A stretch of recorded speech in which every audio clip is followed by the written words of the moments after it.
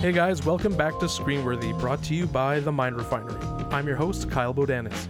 This episode, we're wrapping up the clusterfuck that was 2020, looking back on the important shows that we watched while taking a look at some of the anticipated releases for 2021. If you like what you hear, rate and subscribe wherever you get your podcasts, and if you have time, follow The Mind Refinery on social media. And now, on with the show. Alright guys, here today to do the Screenworthy year-end introspective are Mind Refinery creatives, Boyanetic. Hello. Happy New Year. And John Neal. What's up? What up, Playboys? Okay, so, 2020 was a certified dumpster fire. And if you think an angry mob storming the Capitol building in the U.S. is bad as well, then 2021 isn't going much better. But we're hoping that at least in the entertainment realm, that isn't the case. Because if we are anything, it's frivolous. So I kind of want to have a discussion here, about some of the most important shows this year. What was our thoughts as media consumers, as content consumers? Let's dive right into it here.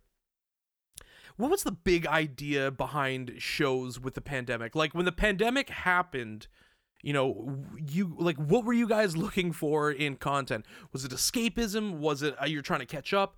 Like, why don't you start us off, Boyan? I'd like to think of it as the equivalent of curling up into a ball and covering up yourself with a blanket and rocking back and forth was my ethos of pandemic watching of media, basically. So sure, I made room for new shows, and some of them entered that comfort safe zone, but it started a lot with going back to classic shows that I've seen 100 times over, whether it was The Office or Scrubs or Firefly. It started off with that, and then Firefly, getting that nerd comfort food. I mean, it's so good. I almost started Battlestar Galactica, but that would have not been good for my health. It wasn't Ebola. Yeah.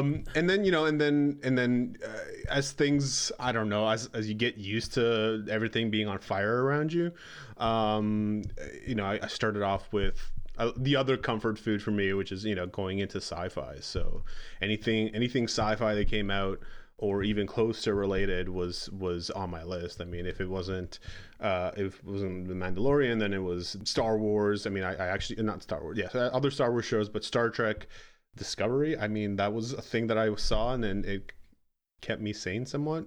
And I know John's gonna hate me for all time for saying that. But yeah, it's just anything sci-fi worked for me. I mean, Lovecraft was another thing that was just blew me away. I mean, it had its issues, but it was incredible. And and then when things petered down a bit, I mean, I started to explore other shows that were great. I watched a lot of food-related content, especially the first 5 months, I would say, from March up until July. When we started getting into the summer months and we could sort of be comfortable eating outside at restaurants, I did that a lot, as much as I could before the weather started to get a little cooler. But from April till, I don't know, maybe June, it was just pretty much food-related content on Netflix. Somebody Feed Phil, The Chef Show. I was rewatching Ugly Delicious, and then I was just catching up on stuff that I missed. I didn't really do a whole lot of rewatching old stuff, but you got to sprinkle in some Office and some Seinfeld here and there, right? Just because they're The Office and they're Seinfeld, but those shows you can just throw on. You just throw on and just have them in the background, just like a random episode. You don't need to be ramping up to them. No. Yeah, just the odd little sprinkle there, I think, for me, I think it was one, supplanting sports was a big thing. Yeah, I was super. I mean, which we're gonna get into the event of supplanting sports until it came back, until the bubbles started this year, The Last Dance, which we'll get to. I mean, for me, it was first okay, so I was leaning on the Clone Wars and catching up with Clone Wars, and I rewatched also the Tartakovsky Clone Wars, which was awesome. Dipped into Rebels finally. Same. And really fucking had fun enjoying that. It was like total escapism. I was definitely though like hardcore about using the opportunity to actually catch up on stuff. Like I rewatched The Watchmen and stuff like that as well, which was just like feels more prescient these days as well. So I mean that was really good. I mean, like Samantha and I, my fiance, was like, we were like at dinner, we'll throw on Seinfeld, we'll throw on, she was watching Parks and Rec, so I love I'm like, I'll fucking sit and watch all of this shit. Obviously it's friggin' fantastic. And then I was also trying to like gauge when The Simpsons actually started turning shitty. Like that was my whole thing. I was like, I'm gonna watch and figure out when this actually gets bad. And I kind of realized it's like season 11. You should have done some science. You should have like charted it episode by episode. Yeah. I'm just like testing my blood. Reddit. Yeah, I'm just like testing my blood pressure. It's like season 2 blood pressure. It's like fucking like 95 over 60. Season 12 191 over fucking 1,000 because it's terrible. So yeah, I mean it was good. I was definitely looking for some comfort food and stuff like that as well with this. A lot of food television as well because we were in the process of doing the last episode of Plated, so I was kind of in that headspace. Let's talk about some of our favorite or what we feel is most important. I mean, we have a list of what we've done here. Family, the listener, is we've each done what our top 5 most important shows was, that we kind of put it together in a list. There was a lot of overlap as we thought there would be, so we put together a list. We're gonna put out that list on social media. It's gonna be coming out through this podcast. You're gonna be hearing it, but first let's start with honorable mentions. Didn't make our list, but the things that were really we liked anyways and that were like great hangs. I mean the individual honorable mentions is what you're. Yeah, like what series, like what for you other than like outside of our list you thought was really good? It's really good. I mean, The Good Place. It's rare that a show can end on a good note. And I'm sorry, not just end on a good note, but like just do a really good job of concluding a whole series that doesn't leave people pissed off. And it was already, it was very good, very well, acclaimed series going in, and it was just, yeah, that was a big one. I definitely, did the classic thing where I just watched it beginning to end in like 2 days or something, or that show's a good hang. Like it makes you feel good watching. So many good performances. I mean, I can watch Kristen Bell. Stewart. Yeah, Kristen Bell is fantastic. Also, Ted Danson is fantastic. Oh my god, yeah. Yeah, Ted Danson. I'm just like, I'll take all Ted Danson all the time. Yeah. Yeah. And I was just gonna say, like, I'll jump in, I guess. The Queen, I really liked season 4. I actually skipped season 3 and watched season 4 when it came out, and then went back and watched season 3 after I saw season 4.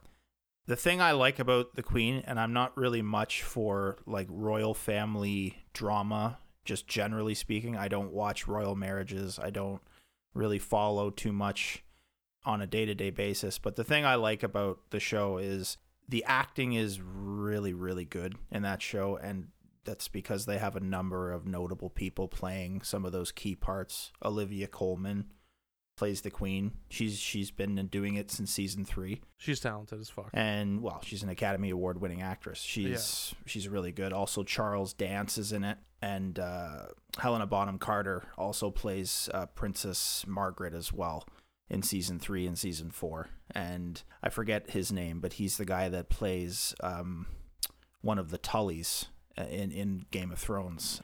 The guy that they lock up. Is it Edmund Tully? Edmund Tully's the one.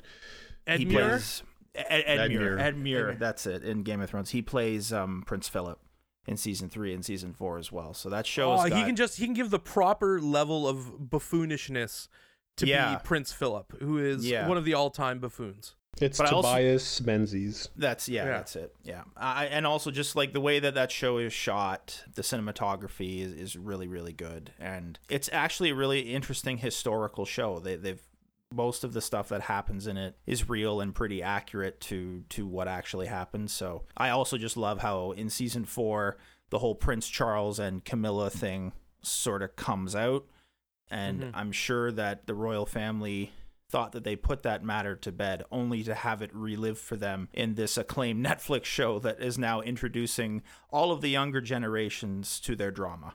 So I'm sure they're really happy about that. Yeah, it's fantastic for them. The show's, I mean, I will say, like, one of the best, the first season of that show was one of the, like, it was mind-blowing in terms as a period piece. I can never remember the name of the gentleman who played King George VI. He's Winona Ryder's boss in Mr. Deeds. Yeah, from Longfellow Deeds and the bad boy of tennis, John McEnroe. He's fantastic. I don't remember his name. The whole season was fantastic, and then like season 4 is really, I haven't caught up to it yet, but like, I mean, the reviews on it, the talk about it, just in terms of it being a relevant show, another boon for Netflix, of course, who had a really good year. Jared Harris, by the way, is that actor's name. Jared Harris. Just looking him up. Shout out Jared Harris. He's a fantastic actor. He was in Mad Men as well. Chernobyl as well, I believe. Yeah, that's correct. He was in Chernobyl. Was fantastic. I mean, for me, one of them was Industry on HBO. It was super well done. Basically, it looks at this woman named Harper Stern, and she's from New York. She's a black woman from New York who goes into this pool of young people working in like the finance industry and looking for permanent positions at this one prestigious firm in London, despite like she just lies about having ever gone to school for finance. So it's like Suits, but actually really good. They don't pay me anymore, so it doesn't matter. It really kind of looks at the world of finance and like what the social mores are at the top of the finance world, and like the ruthlessness and the like they preach the lack of like moral like scruples, you know what I mean? And there's also the running gag on it whenever they talk about anything left-leaning politics. They're all like, they make fun of it because they're all in the finance world, so they're like hyper capitalist. It was really fucking good, and I thought it was an important show. I would compare it to, it's like the setup for Grey's Anatomy almost, except it's not like 16 seasons of the most like fucking contrived show I've ever seen in my life. So like it was really good and really edgy, and it was really well put together, and it's like thoroughly modern. So I thought that was really good. Season 2 of The Boys was awesome. Yeah, that was on my honorable mentions. That's my go-to show when I'm looking for blood and violence now to satisfy that urge, because season 2 I think they must have doubled the budget on that show because they did. I did a couple days on the first season, and that show was big then, and it appears to be bigger now, but it's like so well put together. It's so enjoyable. They really probably the best show coming out of Toronto now, or one of them. Oh well, I think it's probably the best Amazon original that they've produced so far. I'm trying to think another show that's really caught my eye like that one. The real selling point for me is the villain with Homelander is just one of the best antagonists I've seen in a long time, and it's like the dark side of superheroes. So it's one of the more realistic things, like as far as superheroes go. It's totally. How they would act. Yeah, can I also just add about Homelander? It's really easy to just make him pure evil, and he is pure evil. But if this is spoilers for anyone. I mean, it's already too late. We're talking about the past year. The whole like Storm. What's her name? Storm something. Oh, Stormfront. Like the Stormfront being just blatantly Nazi in front of him, and then him just having this moment of like, that's the line for him somehow. Like there exists a line for him, and then like to give somebody that evil, that sort of third dimensional aspect where they could so easily be just pure evil and psychopath, which again he still manages to be, but has this line that he won't cross, and almost reminds me of that old Joker comic where Joker has the same thing where he won't work with Red Skull because he's a patriot. I thought that was a really interesting aspect to his character, that there are lines that he doesn't want to cross. Yeah, despite wow. being a psych. No, it's perfect because he's like, it's like he's Homelander. He's the patriotic American. Who do Americans hate the most? It's like the British and Nazis. Yeah. But then all of a sudden they just act blatantly like it. I thought it was kind of cool. Like, it was really cool. I like Homelander's interesting. The whole show is very entertaining, but also not lowest common denominator. You know what I mean? No, Yeah. they managed to give most of the characters a lot of layers, and there's a lot of interesting backstory specifically to the organization as well, and its history. And I kind of like how they sort of tied it together to the Nazis as well. That was really sick. Which is kind of cool. You know, I mean, you can see even some of the parallels with some American organizations after World War II as well, that brought some of these scientists over here to work on a number of government projects. Obviously, like Werner von Braun with NASA and like a bunch of other projects and stuff like that. But shout out Anthony Starr for Homelander, just because I think he's one of the he's one of the best villains right now in all of TV. Yeah. I don't know if any of you guys saw this show. It's called The Good Lord Bird.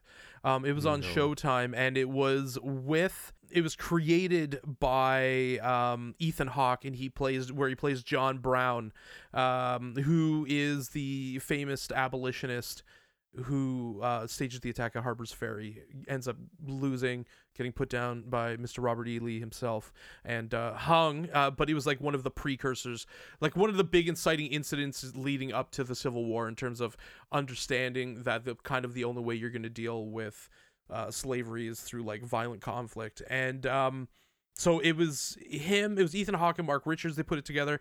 So Hawke was friggin' sick in it, and it's actually produced by Jason Blum as well. So it's like part of the Blumhouse television initiative, because like they've been pushing more like to make the brand get into streaming, because I mean, especially that's where the real money is right now. And it was just so well done and so poignant, given like what, you know, obviously like what's going on in the world right now, and just like the understanding of like inevitable conflict and like the idea of righteousness. But it's like a caricature of John Brown, so he's like very confused and addled, and like always saying we have to attack things, and like it was just like really, really good. I would recommend anybody who, you know, is especially into historical fiction and you know, period pieces this year were really good. This one I think is one of the best, and you know, we're gonna talk about two of the other best ones as we go along. So I mean, I would definitely recommend that one as well. You know, like, check it out. Did any of you guys have any more like honorable mentions to throw in? The only other one I can think of now that we're talking about Showtime was actually the Belushi documentary that came out this year. Fantastic. Yeah, I actually really liked how they incorporated animation into that, and how they just kind of made it all sort of fit without, and they did all these interviews without actually showing anybody on camera. It was mostly archival footage, photographs, and the animation that they did for it. I know you're a big fan of John Belushi, Kyle, so I thought I'd just throw that out there, because it was very, very well done. The hero of every funny pudgy guy ever. Let's move on to, you know, the big and important shows of the year. Let's get into what are, you know, our 5 most important shows of the year. Why were they important? Why did they strike a chord?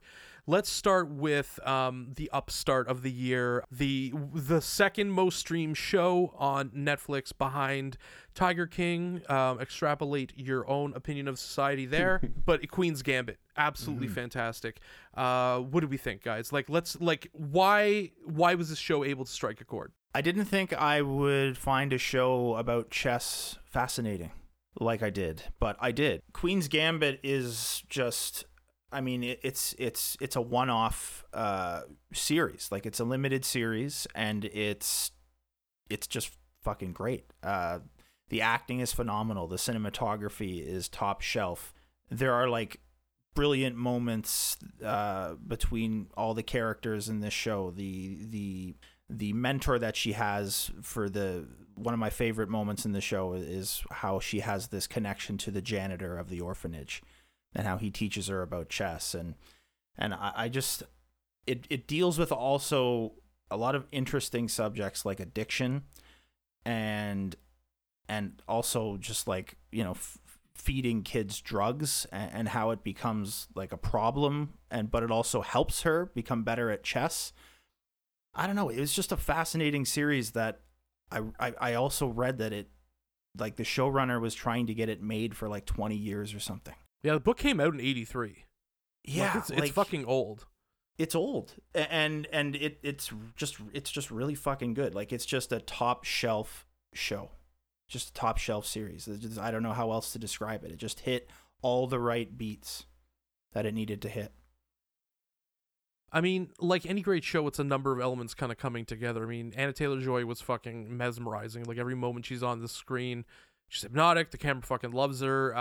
She committed herself fully to it. She got like a chess instructor to do it, which is funny because, like, I think one of the good things about this show is, like, you don't have to know anything about chess to like it, right? It's more like amusing on like things like addiction, ambition is a big one, and obsession. So like she wanted to be authentic, just I guess from a character and emotive standpoint, and it worked really well. And she wanted to understand it. I mean, like, she's a star now. She's gonna be hugely in demand.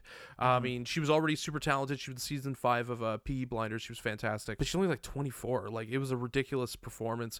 All the craft elements are ridiculous, like wardrobe and production design. You know, and like, lighting. I mean, the cinematography. The cinematography was absolutely fantastic. And I do want to like, say, it wasn't only her that was sort of the authenticity of the chess was. I watched it with a couple of people and talked to a couple of people who are into chess, and like the filmmakers also made sure that, like, you have a little bit of an additional sort of bonus understanding to what's happening if you understand chess, which is, again, I don't, so I didn't experience that, but for the people that did, it was an extra little topping on the cake. Yeah, and I mean, I like, as again, the cinematography is absolutely fantastic. Again, wardrobe. I would liken it in terms of its skillfulness to something like Mad Men or like Good Night and Good Luck, which was also absolutely fantastic, just in the way it dealt with period piece. But you know what, John? Like, remember we talked about the 25th anniversary of Casino and kind of the way they shot the like the floor of the like casino and like creating that larger scale Las Vegas like image. I thought they did something similar with that, where they weren't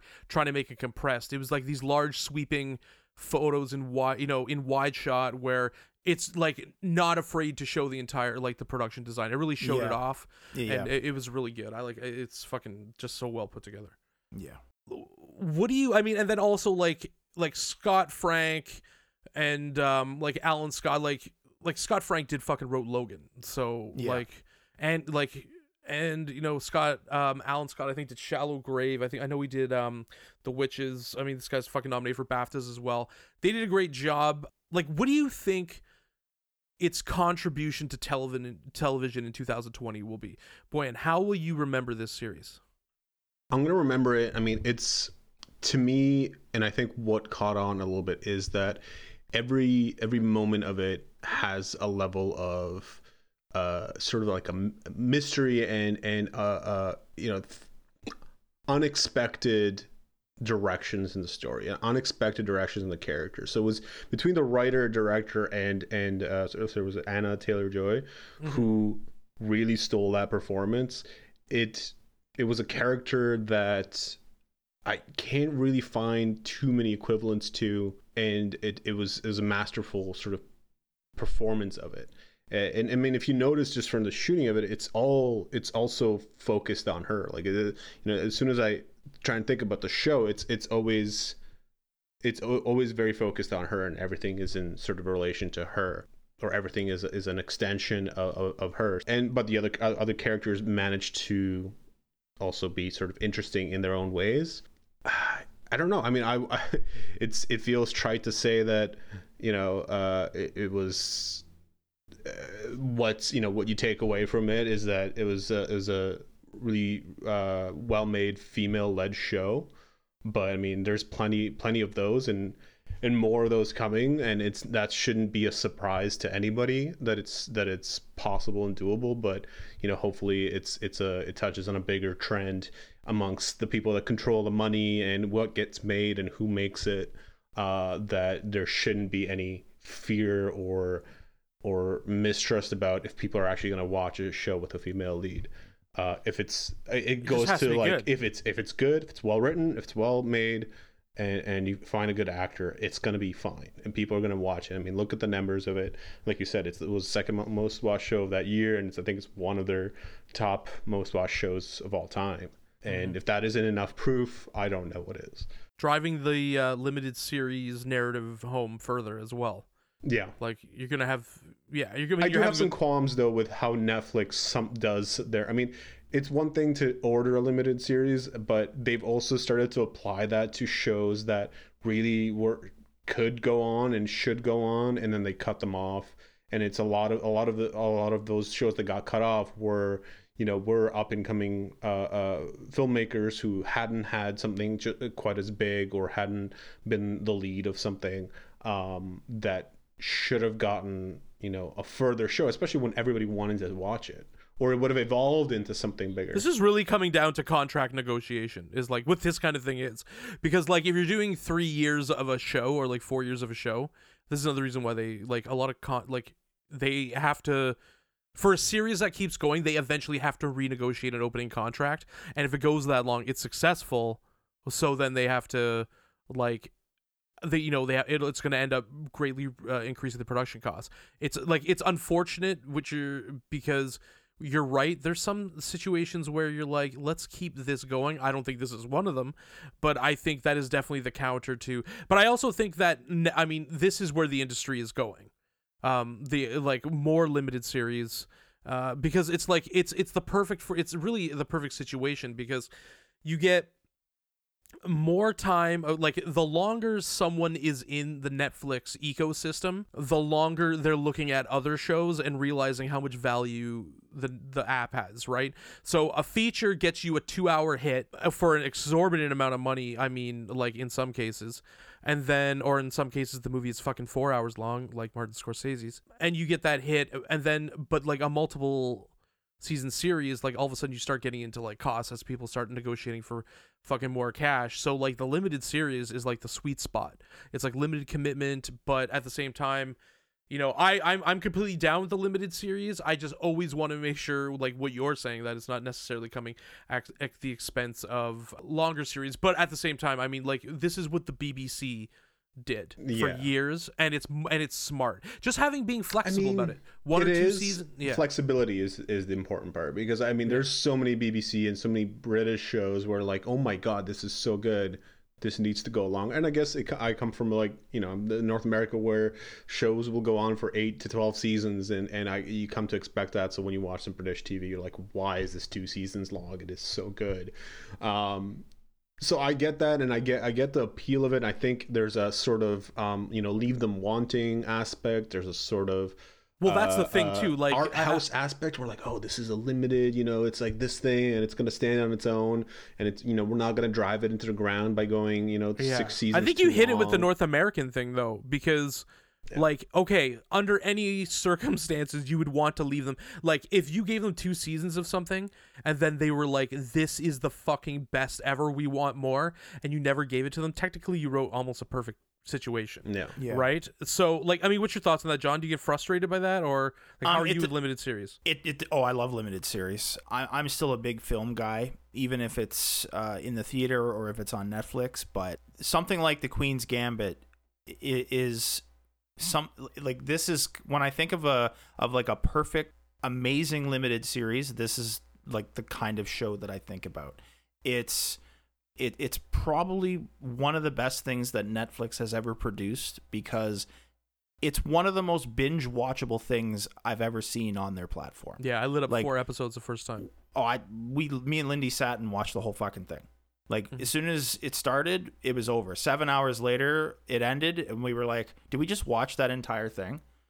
And it was like, yeah, we did, because, it's fucking great. When I think of binge-watchable shows, this is one of the first things that comes to mind. When I think about the binge, this is what Netflix is built for. It's built for this exact reason, for you to sit there and just go on these watching sprees. And a limited series is perfect because, once the 6-7 hours is over on a Sunday when you have nothing else to do, that's the series. It's over. Let's move on to the next one, right? Like, that's kind of what they want. So Yeah, I mean, that's my biggest takeaway, I think, from this is that it's one of the most binge-watchable shows I've ever seen. It's also one of the most amazing shows that Netflix has ever produced. I could not have been happier with the story and with just with everyone involved with it. Yeah, and you bring up a point, and I there was something that happened this year in terms of what you're talking about binge watching. When was it Mandalorian or no, it was The Boys. So when The Boys did episodic release instead of Right. all at once, there was a big outcry about it. People got pissed. I like binge watching shows, but I'm starting to like the episodic release a little bit more. There's a little bit more time to you leave a little bit frustrated and you want more, and that's a very sort of, greedy, gluttonous way of watching things. But you have more time to sort of digest it. You have more time to talk about it with friends, and that part of the switch from episodic to binge is sort of the cultural change of, with the speed of the internet and everything, is like you're instantly talking about it with your friends and with other people and with strangers online about what you just saw, and if you didn't watch all the show, then somebody might spoil it for you, and that's kind of part of the drive, part of the change culturally when it comes from binge watching. But I do like a little bit of the episodic. I do like having some time in between the episodes. It worked out. I mean, we know Disney does it because they don't have any other content far, and they want you to keep paying until they have other content. So they did it with Mandalorian. That was not a creative choice. That was a financial choice.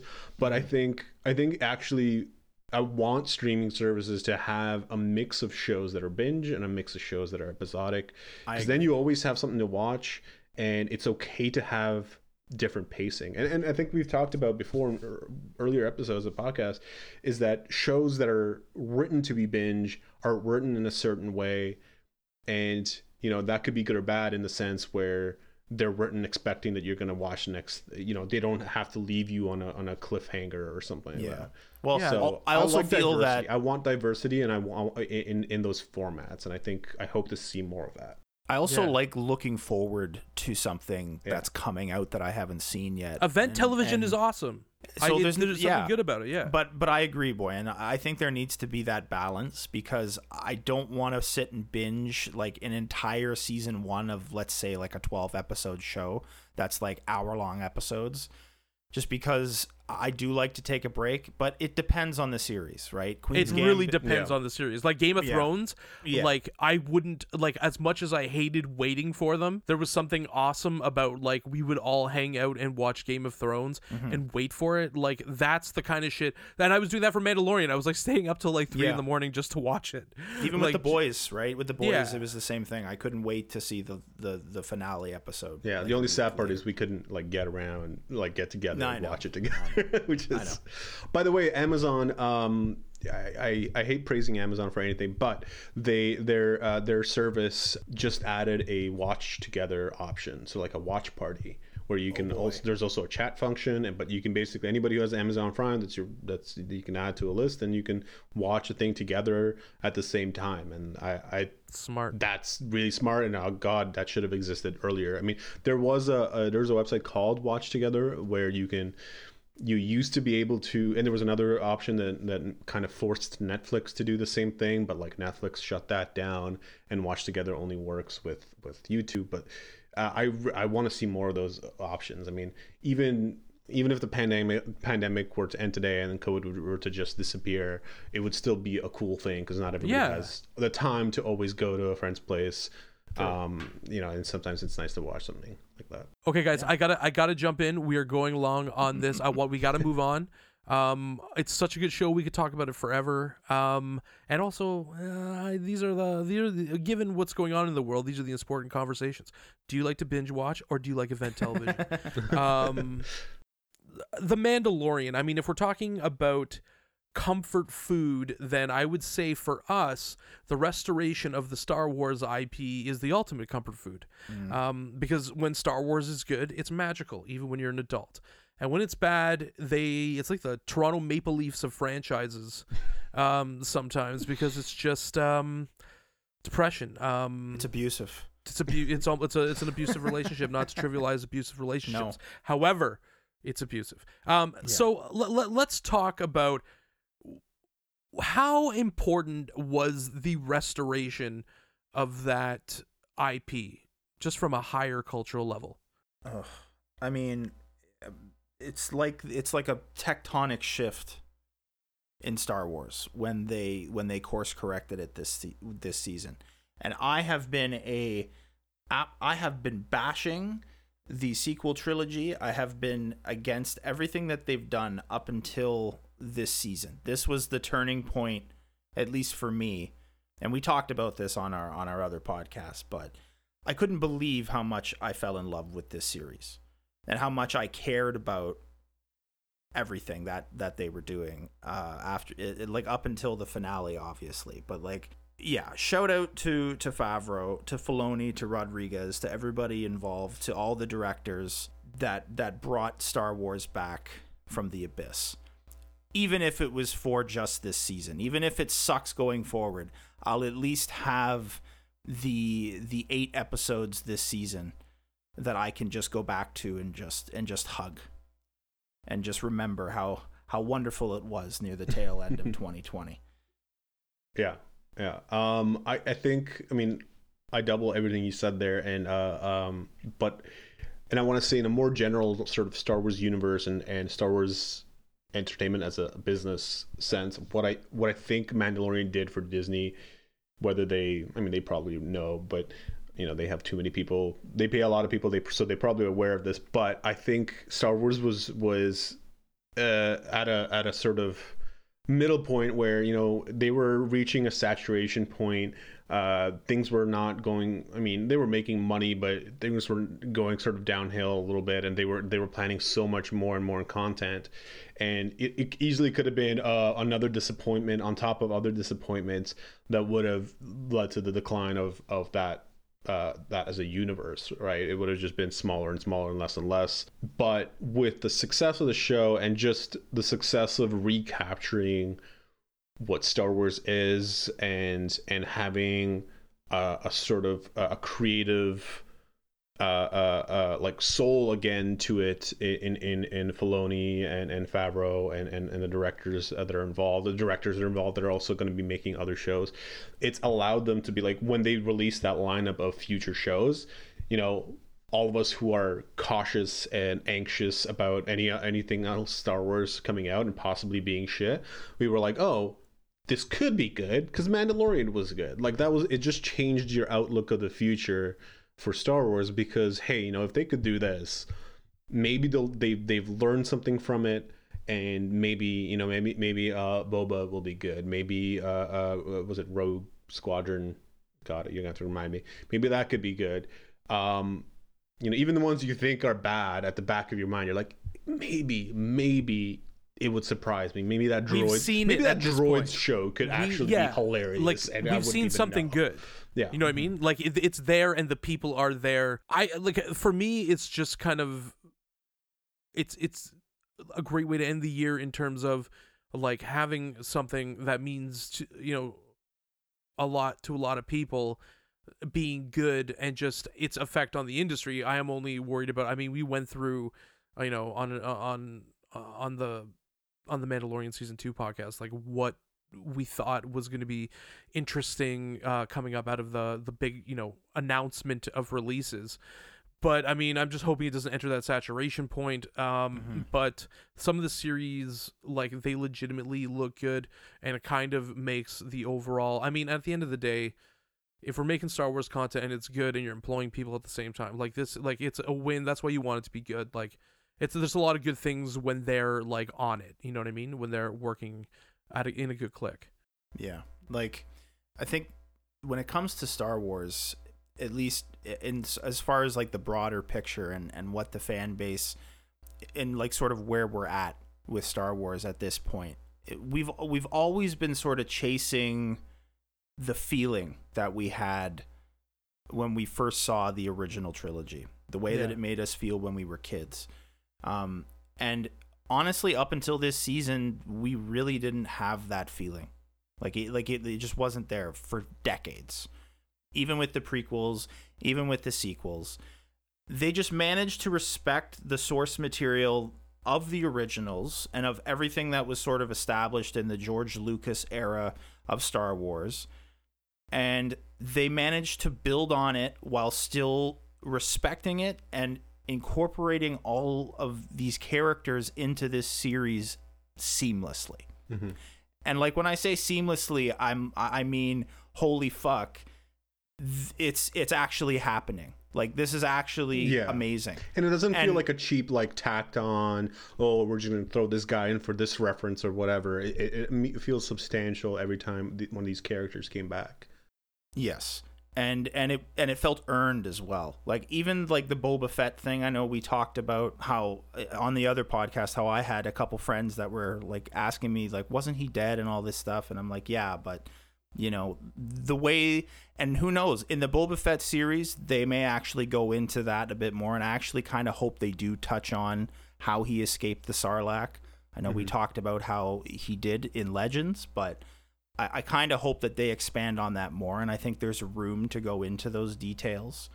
But the Ahsoka Tano episode in particular was the one that really was the thing that just made it soar for me. Yeah. When I saw that episode, it became very clear what the plan was moving forward, and I'm like, okay, Favreau is going to do what he did with Marvel. He's going to pull an Iron Man. He's going to try and bring all of this together and do it respectfully. And I see all kinds of opportunities and cool situations that are popping up here that we're able to explore.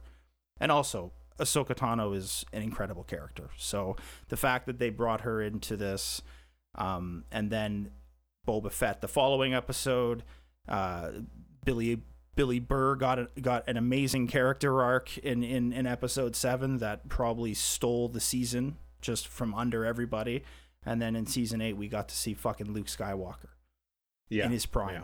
Yeah. And something you guys didn't bring up in that show that I really wanted to just very shortly add is that scene when he comes in is almost a reflection of Darth Vader cutting through that that hallway in Rogue One, and I loved it. It was so good.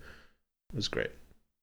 Well, Rogue One is probably the only Disney movie that I actually enjoyed. Yeah. That they produced, and I know it's not like we knew everything that was going to happen, but I still enjoyed it because it felt like old Star Wars to me. Yeah. See, you touch on basically. I will say, Force Awakens. When I saw it, not after, but when I saw it, that is the movie that made me feel like a kid watching Star Wars for the first time again. Like that like level of excitement and everything, that felt amazing. After the fact, I saw how empty it was. Mandalorian, and then like Mandalorian made it so, how do I say it? And Mandalorian did the same thing, but it had substance. It had substance that lasted and continued throughout the show. Whereas The Force Awakens was sort of on the surface level, like, oh my god, this feels amazing, and then after, like, oh, it's shit. There's so much garbage in this, and it's a copy of you know, A New Hope. So guys, I want to move on to these. I want to do these next ones together because I think they both, they are fucking fantastic, and also like what they represent politically in the industry, very important too. I May Destroy You, Michaela Cole, and Lovecraft, which was put together by Misha Green. So like these shows, I believe this was probably one of the most important years for female showrunners and like female creators, just in terms of like the streaming ecosystem. Like when you consider these shows, I mean, from a higher level, I mean, Michaela Cole dismissed, a $1 million Netflix offer because they refused to give her any portion of the copyright. She did a series, which I believe is Chewing Gum, if I remember correctly, which was great. It was a lot more comedic, but she's so talented. She moves really well in that space. they refused to give her any part of the copyright, and she was trying to get 5%, and then she was like, okay, what about 0.5%, like a spot at the high level production table, and that wasn't something they would give her. And then she, which is ludicrously sexist, because like she's the creator and the writer, you know what I mean, and the head actor. Yeah. And I mean, on a show like that, usually, I mean, the actor, even if they aren't the creator, will get a production credit. So I mean, like HBO and it was the BBC. They jumped on it, and they were like, "We'll give you whatever you want. Like, we see the quality here, and we see how we see you and how good you are." And that HBO jumps on as the US distributor and as a co-production, and it was just a big thing, right? Mm-hmm. And it's just fucking beautifully put together. Yeah, it's really good. I haven't finished the show yet because I'm still doing a little bit of catch up. But from everything I've seen so far, it's a very hard hitting show. It's a very real show. You know what I mean? Just by saying that, it feels so real and raw, and dark and funny and sad all at the same time. I've been very impressed so far, and it baffles me that we're still having these kinds of discussion about these talented women in our business and how they're not getting the opportunities at certain places that they should be. Because I mean, like I said, the only thing that matters is that it's fucking good at the end of the day, and she's killing it with this show. It's fucking really good. Boyan, I want to talk to you because and for those of you, I mean, who follow the show or who want to learn more about I May Destroy You, if you haven't seen it, or even if you had, Coburn Blair from the Rhythm Section fame and the very talented Sajay Elder, writer for a number of friggin' magazines, including Fader. We did a whole breakdown of it, and it was just talking about like intersectionality and how like it's used as like not just something they talk about. It's not even talked about. It's like they use it as in ironic ways to express how the characters don't understand necessarily what each other are going through, and then kind of looking at that. So I thought that was really, really great how it was put together. Boyan, I know you were on the Lovecraft Country pod. I mean, like this series, especially with what Misha Green was able to do with it, I mean, very important because and also it's horror. I mean, we loved it, obviously. I mean, I loved it for it's just bold creativity and storytelling. Like there's nothing else quite like it. It takes risks, it takes chances. It manages to be so many things, and it gets a little. Its downside is it can get a little lost in how much it's trying to accomplish, right? A little bit out of focus in its storytelling because it's trying to do so many things, and you get a little whiplash back and forth. And I think we commented about it when we talked about it in the podcast before. But I still, despite all that, I appreciate that it continuously tries to do new things and tries to tell stories in a different way and do completely unexpected things. And it does so with a great cast, with a really incredible themes and settings, and it shows history through this lens that it's refreshing to see. It's refreshing to see it. It manages, it's sci-fi and fantasy while being honest about what that aspect of the American history was like, in a way that doesn't feel like it's a whitewashed retelling. It's not.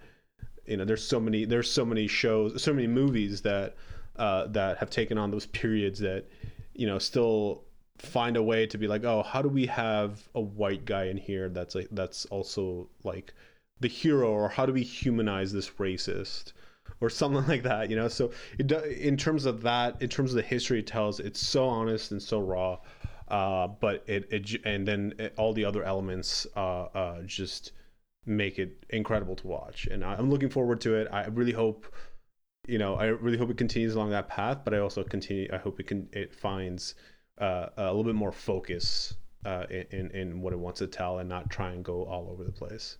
I think that's first time showrunner. I think that is. I mean, because John was also. I mean, we were talking about it before. She probably has a lot of stories she wants to tell, right? Yeah, and it's also kind of an this is a expansive chance to tell them, and it's like, I want to tell all of them.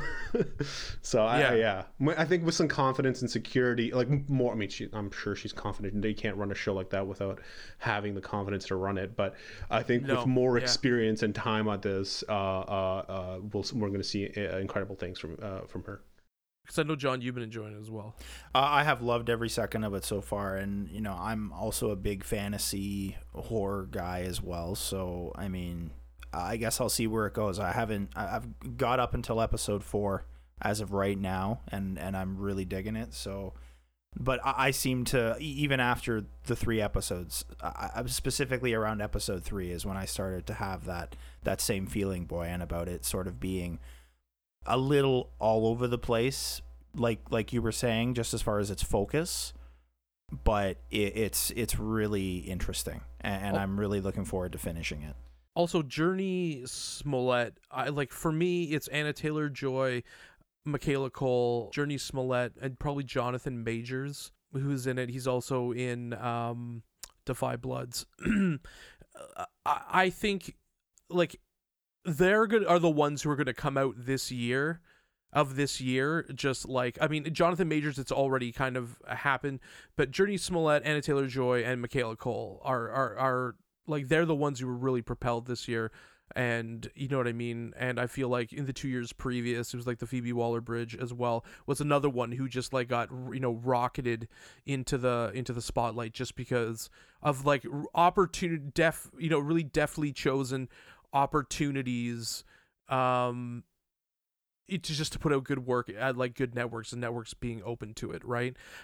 Which is funny because it's like there's Queen's Gambit with Netflix, but then on the other hand, they also like kind of mess up the relationship with Michaela Cole. So it's an interesting how that ecosystem kind of all comes together. I want to move on to the last one here, number 5, The Last Dance. Last Dance. John and I are like rabid sports fans. I'm a huge fucking basketball fan, and sports just got cut down. And listen, stopping the sports, absolutely agree with it. I mean, obviously we were saying at the time, like, of course they shouldn't be playing basketball. There's a global fucking pandemic. Okay. With that said, if we said when hockey and basketball came back that we weren't a fan of that would also be a lie. Yeah. So what we used to kind of pacify ourselves was The Last Dance, the Michael Jordan documentary, the one of the big sports events of the, especially the first part of the year.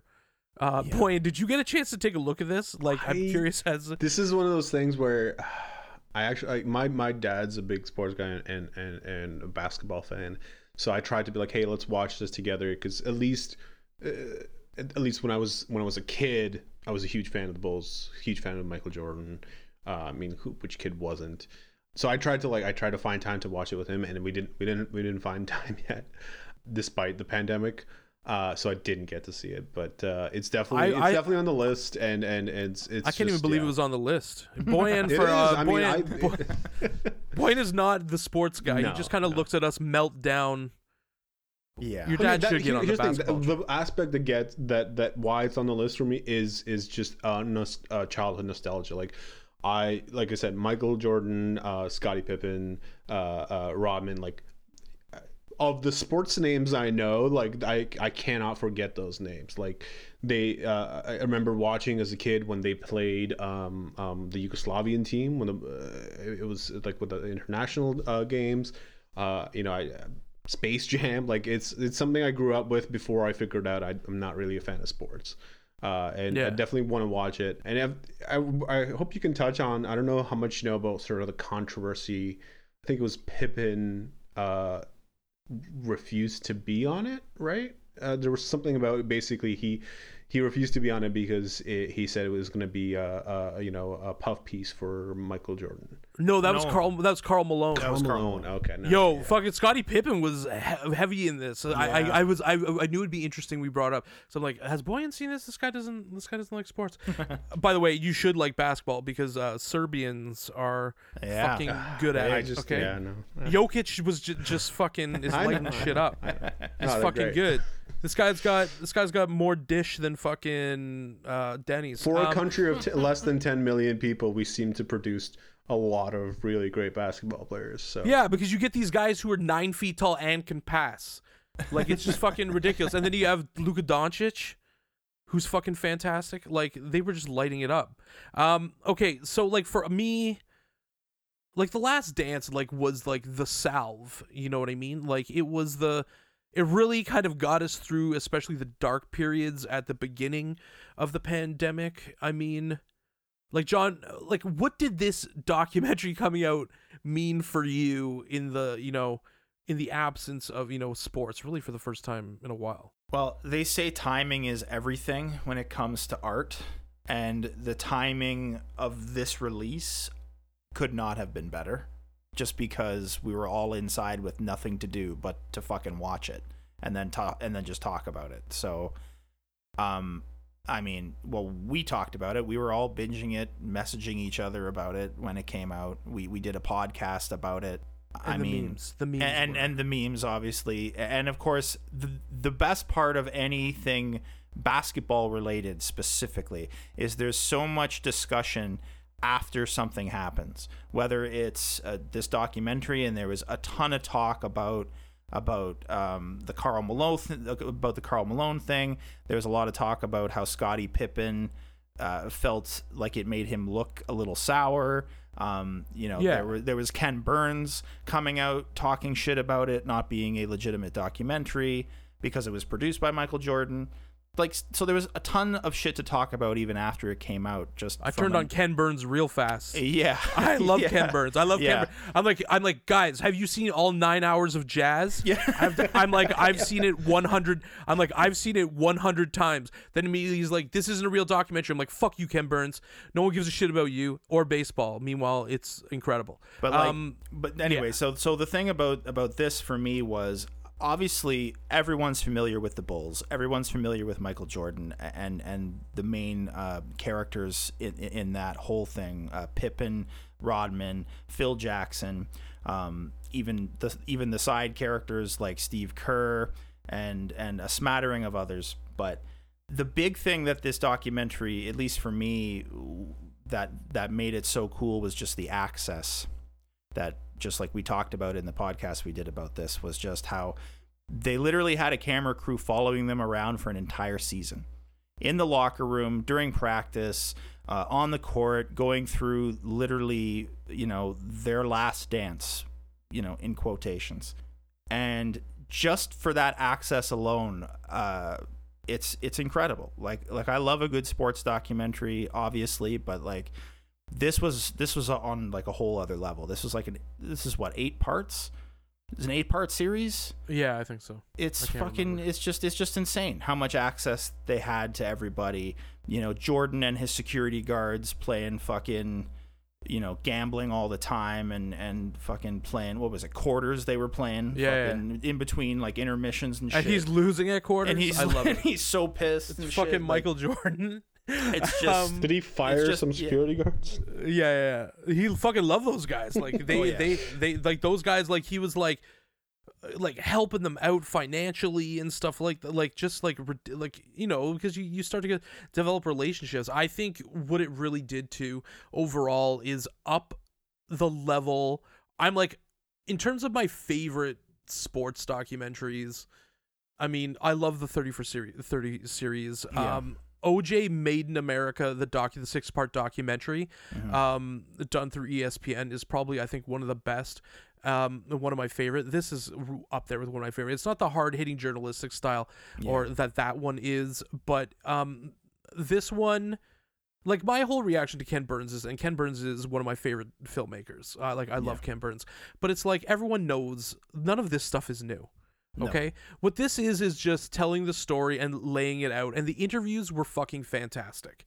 Yes. Like it was a really enjoyable experience, and I don't think every single thing you do, like it's a spotlight on Michael Jordan. Michael Jordan doesn't look good throughout long stretches of this. Yeah. It really does lay him quite bare in this, to be honest with you. But for this really upped the level of sports documentary, and I think if you're gonna look at sports documentaries as a whole, this really kind of took it to a different, like, almost like pop art situation, because it's like so, like, you're just loving, it's like popcorn. You're just like, it's a popcorn doc. Yeah. And I just really fucking enjoyed it. It was also just really well put together. Like, as far as just the editing, the use of footage and the interviews, everything was just really, really, really well done. And you really kind of got to see the inner workings of the team in this documentary. Like, you really got to grow. Like if you didn't know anything about basketball and you just put this on, this would take you from point A to point Z as far as where they go. And there would be a very clear arc for everybody to take in the span of the documentary. And yeah, like, I mean, it was just really well done. And there was just a lot there for everybody, sports fans alike and for non-sports fans. So what I kind of want to do here is, we've kind of gone through what we feel the most important shows of this year are, and just kind of what their impact to the to the industry and to the art form, the culture of series and all that kind of all that good stuff. What are we looking forward to in 2021? Like, what coming up this year now, as we are just a week in? What are we looking forward to? Most of the shows I'm looking forward to are the ones that that already are just going to be doing another season. Like The Witcher, Mandalorian, all that stuff. But the one sort of original show that's really piqued my interest is WandaVision. I think we've covered it before. I was a big fan of Legion. I've been preaching the word of Legion to anyone who was within distance of me when people could be within distance, and I really think it's a incredible show, and I love shows that mess with your head and just you don't are completely off the wall like that. And I think WandaVision, at least in terms of its flavor, in terms of what's been shown about it, it definitely touches on that same sort of feeling of sort of mind fucking the audience. So I'm curious what that's going to be like, and that could also be, hopefully, I think Disney's probably hoping it could be something like Mandalorian, where it's so good that it makes you feel possibly hopeful about maybe all these other superhero shows that are coming out won't be shit. Because that's another aspect that's reaching a saturation point, and the boys is also an answer to that saturation point, where you're so sick and tired of superheroes that you start poking holes into those worlds, and the boys is an answer to that. But yeah, WandaVision, I would say, is what I'm looking forward to sort of immediately in 2021, and hoping that it does something for that superhero Marvel side that's interesting and creative. Boy, and you also expressed interest in Mortal Kombat. No, I was reading a list, and look, the old movies are like a guilty pleasure watch. Like, they're horrible. And the second one is unwatchable. The first one I'll watch. They're both unwatchable, but like it's one of those things where it has several drinks down, I can watch it and laugh at it. But God, I don't know what that series is going to be like, and it can't be good because none of those characters have ever had any depth. So I don't know how it can be good at all. So we'll see. But yeah, that's so far 2021 for me. I mean, other than whatever's going to repeat from all these other shows that we mentioned, and some of the others that I watch sort of continuously. And I'm watching already the first show that I was last night. I did a binge of the 6 episodes of The Expanse that were available. and they're very long episodes, so I was up really late.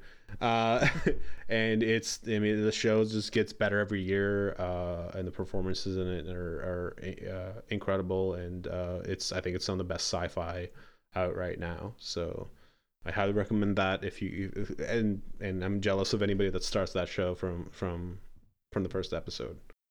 Well, I think for me, it's got to be, obviously the number one thing I'm looking forward to isn't a show, but the number one thing I'm looking forward to is Dune in 2021, assuming that we can go to a theater and see it the way it's supposed to be seen. But show wise, yes, finally, I can't wait for Star Wars to come out.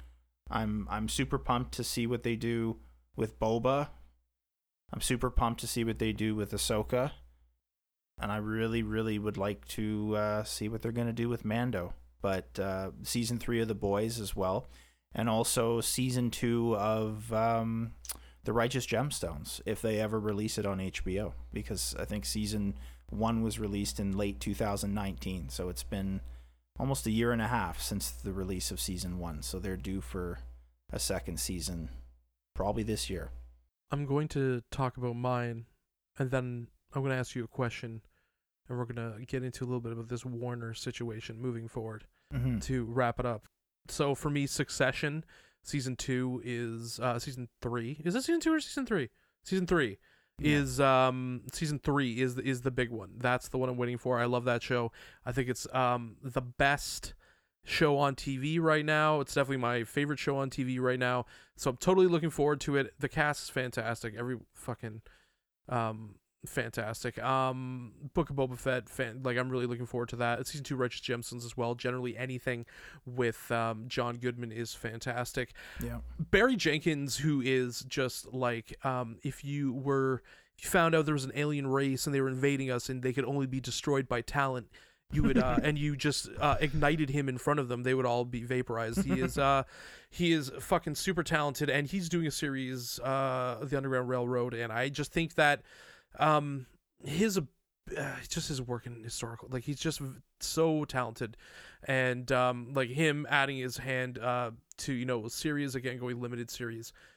I'm really excited to see what that's going to be. It's going to be epic. I think it's going to be I think it's going to be like a viewing event.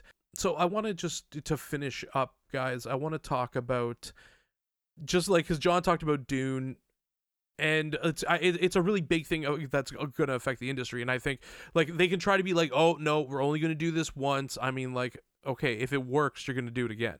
You know what I mean? Like, so what do we think about Warner Brothers and just this releasing because we haven't talked about it on the show yet, and the releasing of the of their 2021 slate streaming?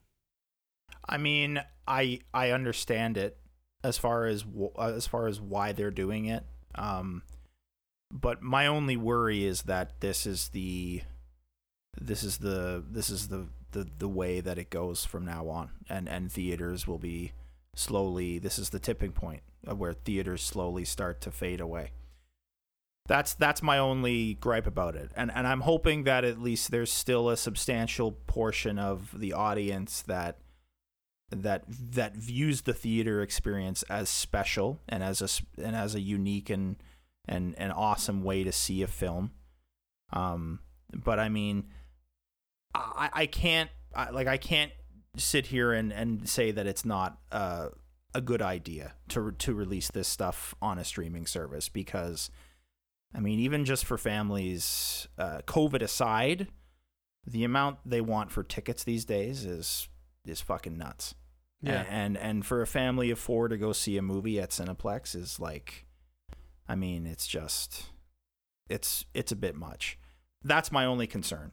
Is just that the theaters are going to start to fade away. Yeah, I'm with you there. It's these big companies are not the type to invest a lot of money into doing something like this and then a year later not continue to do it. That's an expensive proposition to just do this thing for like 1 or 2 years and then go back to the old system. Usually when they evolve in some way or change how they operate, they tend to stick with it as long as it's working for them. And man, if that's the case, it's good. That's gonna suck. Like, I enjoy watching quite a lot of stuff at home, but there's just no replacement with some movies, not all of them, but with some movies, there's just no replacement for the big. Like, the Dune is gonna be really shitty for me if I can't see it on the big screen.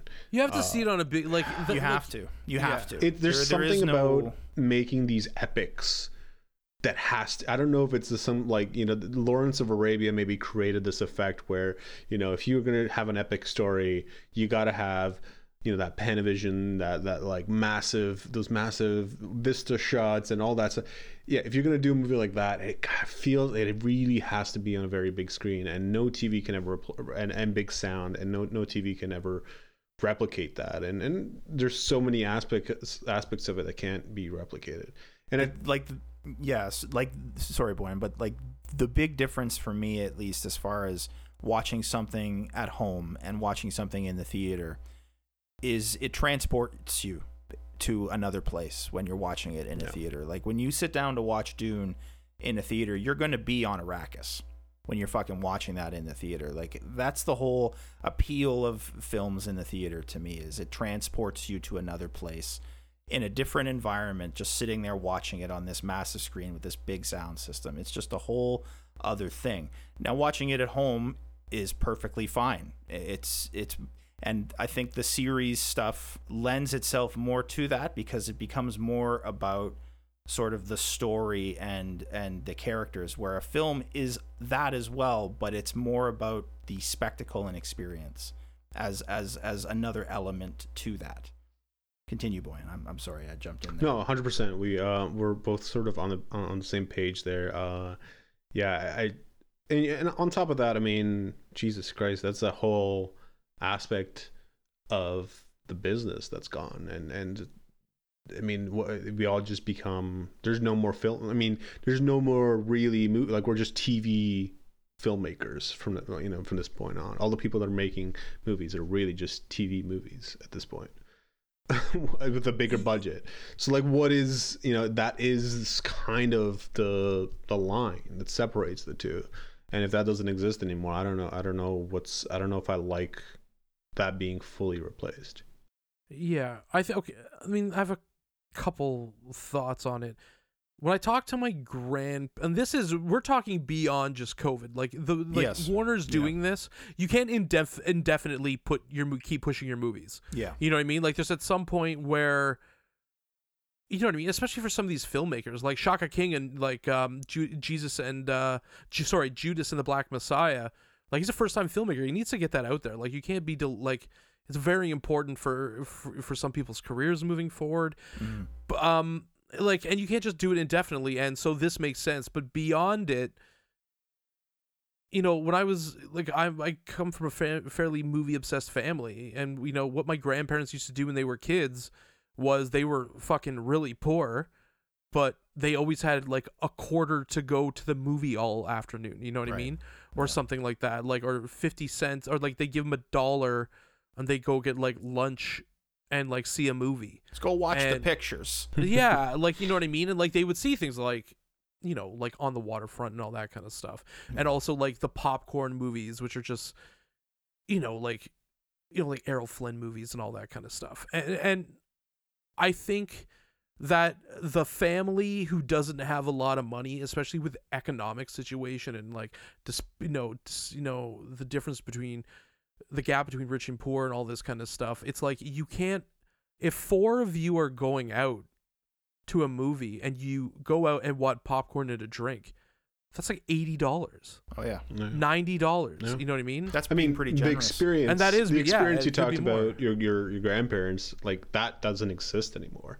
Even if you are better off, like, it's still not something like you're just gonna go on a whim and spend $20 to $40, even if you're just going by yourself or if you're going with a friend or family. Like, it's gotten so pricey that it's not just, you can't just do it as a casual thing. It has to be a planned sort of night sort of thing.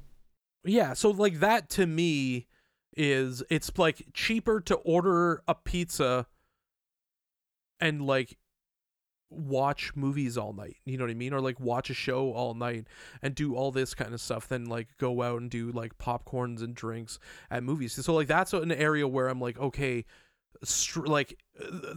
I think the film industry, like the music industry, didn't do themselves any favors when new technology came in. Right? They didn't realize, they thought they were the only game in town, and now they're realizing that's not the case because they don't own the movie theaters, right? And at the end of the day, a business decision for these studios is for massive vertical integration where they own all parts of the means of production and distribution, right? They want it to be one company. And so like for them, streaming offers that opportunity, and they don't have to pay major like venue fees and like screening fees to have them in theaters across the country. I think but at the same time, it's like, you know, what if I saw Jurassic Park on a fucking like streaming for the first time when I was a kid? You know what I mean? Like you can't, you're denying someone an art form, and I fear that what's going to happen is it's going to go to ultra limited release.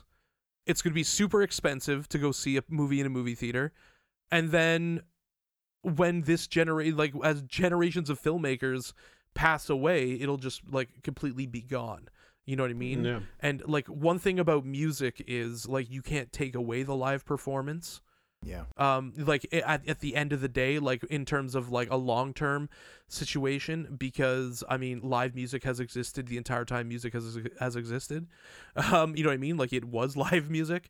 So I worry about that because like I think you also lose like the cultural impact of those things as well. Yeah, you know those I mean? experiences make the next generation of filmmakers that wanna. You see something big on a screen, you want to be like, you want to make a film on that screen as well.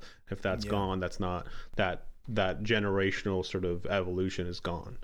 Yeah, if I saw Fellowship of the Ring on Netflix, I don't think it would have had a tenth of the impact that it had. No, how are you gonna do that? Like Dune, like I will watch Dune. Like, okay, I mean, how my tastes work, I would watch Dune the first time I'm seeing it on a TV, but I have to see it on a big screen. You know what I mean? Like I have to see what that is.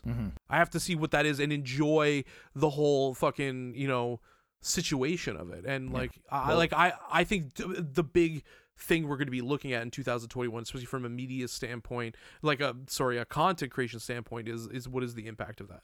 I don't think you can truly appreciate a film until you've seen it on the big screen. And much like how you can't truly appreciate a band unless you've seen them live. You know what I mean? Yeah, 100%. It's almost the same parallel. Like, it depends on the film, it depends on the band. There's a fair lot enough, of films that don't deserve the big screen. Fair enough. I don't need to see Skrillex live. But like Yes, a good Skrillex example would be when we went to see the final cut of Blade Runner. Yeah. Oh yeah. I didn't feel like I truly saw that film for the first time until we saw it. 100%. No, that's fair. That's absolutely fair. Like 100%. Because it had a completely different experience. Like all the people who saw Lawrence of Arabia. Yes. Yeah. And Lawrence of Arabia. Yeah. Yeah, like all the people who saw Lawrence of Arabia, like my grandfather saw that in the fucking theater, and he's like talking to me. He's like, this fucking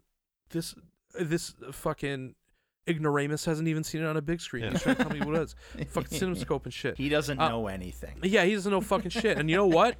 My grandfather's wrong about a lot of things. Love him, but he's definitely not wrong about that. I can go fuck myself. You know, I know we're going a little long, but so the last comment on what it's really sad. I mean, not film-wise, what's sad. I mean, there's sadder things in the world right now, but film-wise, what's sad about the pandemic is we were seeing a good like upswing in just culturally in people being interested in going out and seeing older movies on the big screen. You know, people like what we're talking about, movies that we saw on the TV when we were kids because they came out long before we were born, and then now we go to TIFF or whatever, and we go see them on the big screen, and it's a whole different experience. And that was becoming, at least here in Toronto, that was becoming a more and more a popular thing, whereas even the mainstream sort of cineplexes and whatnot were doing it.